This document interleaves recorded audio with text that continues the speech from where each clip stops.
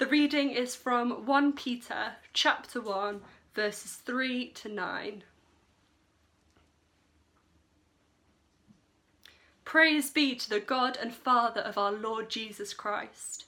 In his great mercy, he has given us new birth into a living hope through the resurrection of Jesus Christ from the dead, and into an inheritance that can never perish, spoil, or fade. This inheritance is kept in heaven for you, who through faith are shielded by God's power until the coming of the salvation that is ready to be revealed in the last time. In all this you greatly rejoice, though now for a little while you may have had to suffer grief in all kinds of trials. These have come so that the proven genuineness of your faith, of greater worth than gold, which perishes even though refined by fire, may result in praise, glory, and honour when Jesus Christ is revealed. Though you have not seen him, you love him, and even though you do not see him now, you believe in him and are filled with an inexpressible and glorious joy. For you are receiving the end result of your faith, the salvation of your souls. The reading is taken from John 20, verses 24 to 31.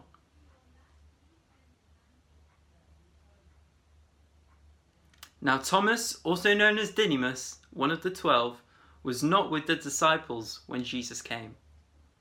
So the other disciples told him, "We have seen the Lord." But he said to them, "Unless I see the nail marks in his hands and put my finger where the nails were, as well as put my hand into his side, I will not believe." A week later, his disciples were in the house again, and Thomas was with them. Though the doors were locked, Jesus came and stood among them. He said, "Peace be with you."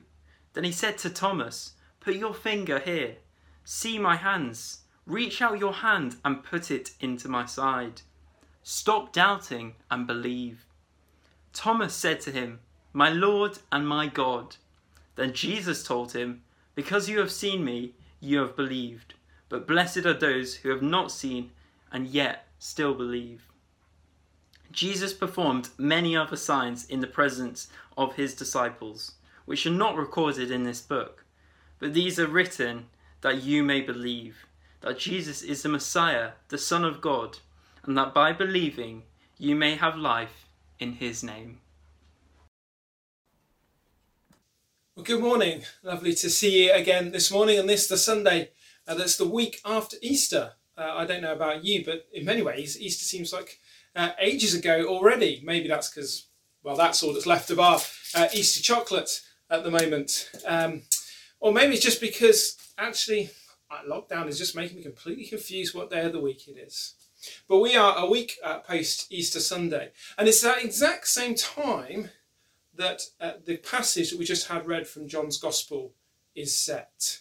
If you don't know John's Gospel, we're just going to look at it just this week. Then the purpose of why John writes was there right at the end of our reading, verse 31. "But these are written that ye may believe that Jesus is the Messiah, the Son of God, and that by believing ye may have life in his name." John writes so that we, his readers, would believe who Jesus is.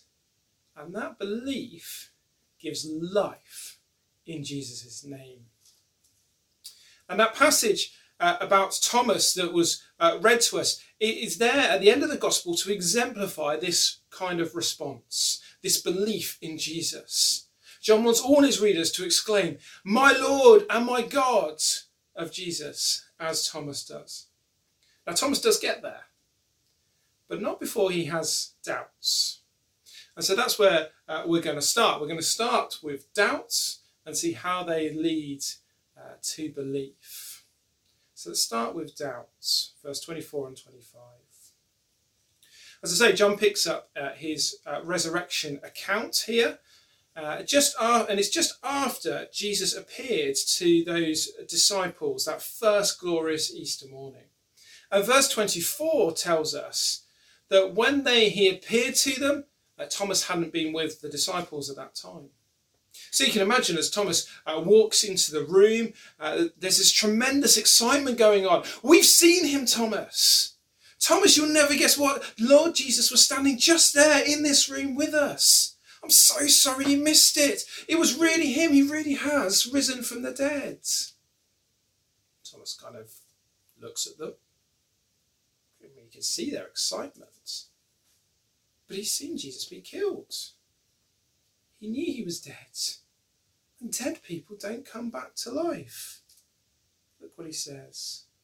He said to them, verse 25, this is, unless I see the nail marks in his hands and put my finger where the nails were and put my hand into his side, I will not believe.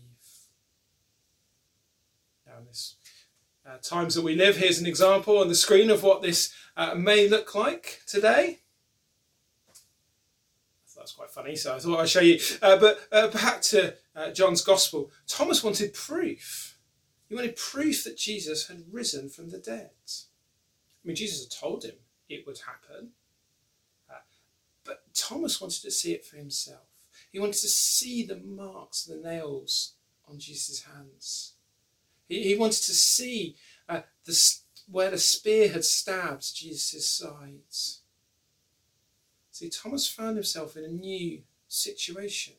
A situation where it was hard to believe what his fellow disciples said about Jesus. We trust their witness. Now, perhaps you've been feeling in a similar situation these past few weeks. The current pandemic that we find ourselves in was unexpected.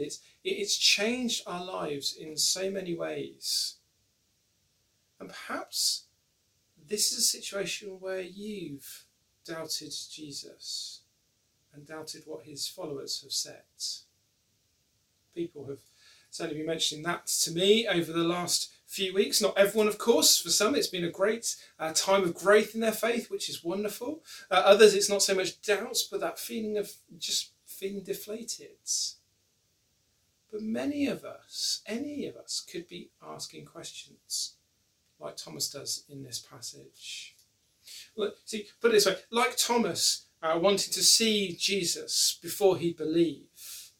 Maybe you've asked something like, well, where is Jesus in this pandemic? Or what's he doing? If only I could see him, ask him.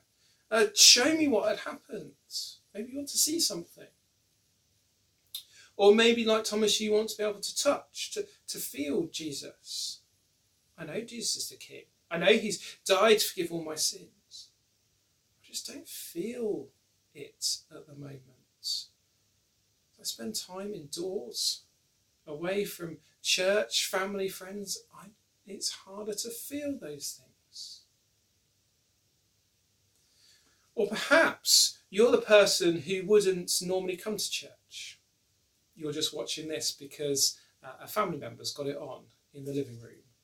Or you're intrigued as to what churches are up to at this time. Perhaps your question is the question behind Thomas's question. Is the resurrection real? Did Jesus really rise from the dead? See, like Thomas, we can all have our doubts, we can all have our questions, especially at a time like this. You know, I found for myself over the years, the big life events, they either have a positive or a negative effect on my faith. It's never neutral. And this certainly is a big life event for us at the moment. And it's good for us to recognise the effect it's having. Good for us to recognise those feelings of doubt, those feelings of deflation, perhaps those questions that are being raised. But then we must react to them. And this account of Thomas shows that Jesus wants to turn our doubts into belief. And that's our second point, belief, verses 26 to 31. And this is where in the story we jump forward a week to that Sunday after the Easter Sunday. The disciples are again in a locked room in their own lockdown, so to speak. But this time Thomas is with them, and look what happens, verse 26. A week later his disciples were in the house again, and Thomas was with them. Though the doors were locked, Jesus came and stood among them and said, "Peace be with you." Then he said to Thomas, "Put your finger here. See my hands. Reach out your hand and put it into my side. Stop doubting and believe." There he is, Jesus standing amongst them again. They know it's him, they can see the scars. This is the guy that they've recognised. They've been following him around for 3 years. It's a man they'd seen killed on a cross. It's a man they'd seen buried in a tomb. And there he is, there with them, speaking to them. And he even knows, you see, he even knows what they've been talking about. He wasn't with them physically, but he knows what Thomas has been thinking. He knows Thomas's doubts. See, Jesus is the shepherd who knows his sheep. And on seeing Jesus, Thomas's doubts, well, they instantaneously turn to belief. Look at verse 28. Thomas said to him, "My Lord and my God." Thomas didn't need actually to touch Jesus' wounds. That the sight of Jesus was enough. Those butterflies started fluttering in his stomach. That slightly grumpy mood he'd been in all week, having missed the big event, well, that was gone completely. And it was replaced with this overflowing sense of joy and wonder. "My Lord and my God," he exclaims in faith. And you see, this example of Thomas in his new situation shows that Jesus wants to change his followers' doubts into belief. See, Jesus calls all his disciples, including us today, to believe in him, to trust in him. And part of the way that God does that is to put us into new situations. He puts us there and says, "Trust me in them. Trust me, I'm making you more like Jesus, the one who demonstrated what it is to trust his Father perfectly." So we're told in Romans chapter 8 that in all things God works for the good of those who love him. He's doing that to conform us into the image of his Son. And so God is still conforming us into that image today, even in this global pandemic. The lockdown situation we find ourselves in, it's a new situation where we're told to trust him. It's a new situation for our doubts to turn to belief. Now that'll play for us all in different ways. Maybe you're someone who's got more time at the moment, and so you've got more time to read and to pray. Maybe you're a medic, and at the moment you're feeling all the added burdens and pressures that are on you, but you're realising your limitations, and so you're being forced to rely on God's. Maybe you're a parent who suddenly found they've got more time for their kids than they ever imagined, and all the challenges that brings, but also all the opportunities it has for you to demonstrate and to speak of your faith in the Lord Jesus to them. Maybe you're someone who's shielding, feeling a bit alone, but also feeling the love of a church family who's there to chat to you on the phone, to pray for you, to provide practical help. Or maybe you are, again, that person who's never really considered the Christian faith, but you found yourself watching the service. Maybe this is the way that God is getting you to look at who Jesus is. There's a whole range of situations.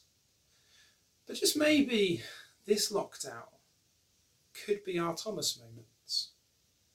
That the way that God changes our doubts into belief as he focuses us, as we're forced to look again and think again about who he is and what it means to trust him in the situations we find ourselves in. God is still working through Jesus, through his Spirit and through his people.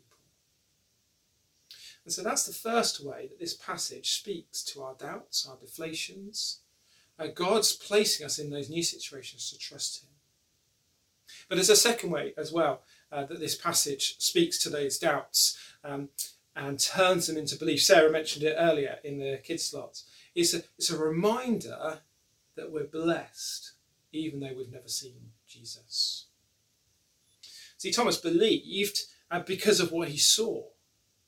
But Jesus knew not everyone would have that privilege. Look at verse 29. Then Jesus told him, "Because you have seen me, you have believed. Blessed are those who have not seen and yet have believed." We live in that time, don't we? We haven't seen Jesus, not yet anyway, and we rely on the truths that are written down for us by those first eyewitnesses. And the Holy Spirit taking those truths and planting them in our hearts. And Jesus said we're blessed because of it. That first passage we had read from 1 Peter speaks of it. Peter writes, "Though you have not seen him, you love him. And even though you do not see him now, you believe in him and are filled with an inexpressible and glorious joy." That inexpressible and glorious joy that comes out in Thomas's reaction on seeing the risen Lord Jesus is in all of us who believe. Yes, we may not see Jesus. That doesn't mean we don't love him. Doesn't mean we don't believe him. Doesn't mean we can't share in that joy. On the contrary, believing Jesus brings those things. It's our blessing. Now, many people in Roots will know one of my favourite quotes. It's from a lady called Amy Carmichael. She was an Irish missionary who, as well as spending a bit of time in Manchester among the mill girls, is most famous for the work she did among the poor children in India. And Amy said these words, "Our feelings do not affect God's facts." You know, it's a short quote. I know it's probably one of the reasons I like it. I couldn't remember it. But I also love what it says. Our feelings do not affect God's facts. Our feelings change. We all know that. There are times we're on fire for God, and nothing will stop us in our faith. We just want to shout from the rooftops that Jesus is my Lord and my God. However, there are also times when we find it harder to believe. Perhaps when life is tough and when we have our doubts. Our feelings, you see, they change. But God's facts don't. See, even in our doubts, even in our deflatedness, we're still blessed by God. He looks at us and sees one of his children. He still looks at us and sees Jesus' work of salvation and sees someone he longs to welcome home. God sees someone who's got life in Jesus' name. They're the facts. They don't change. And therefore, if you're in a time of doubt and deflation at the moment, then keep reading the promises, the facts that God gives us that bless us. Jesus may not appear to us in our locked rooms, but he does appear to us every time we open the Bible. We read these words that he's inspired and we see him. That's why the worst thing that we could be doing if we're in a time of doubt is to close our Bibles. We need to open them. We need to see Jesus again, see who he is, what God achieved through him, see the promises that are now ours as he continues to work in us by his Spirit. Remember, he's coming back and he's going to put everything right. Our lives may look and feel different in so many ways, but some things remain absolutely unchanged. Jesus is still risen. We are still blessed. If you're a Christian, listen today, you are blessed. That's what Jesus says in this passage. blessed by God with a love, a belief and a joy that cannot be manufactured and cannot be taken away. Even when a global crisis is going on, these truths, these facts stand. You're blessed by God with belief in Jesus that gives life in his name. A life of joy. A life of joy that will last far beyond this pandemic, far beyond our lives on this earth. Just as Jesus showed his resurrection body, one day we'll see our resurrection bodies and live this life of joy into eternity. Don't stop believing these great truths, even if our feelings are changing. See, Jesus wants to turn our doubts into belief. He does that by putting us in new situations. He does that by reminding us we are blessed. They are wonderful truths. He did it to Thomas. So are we, like Thomas, ready to exclaim, "My Lord and my God," of Jesus?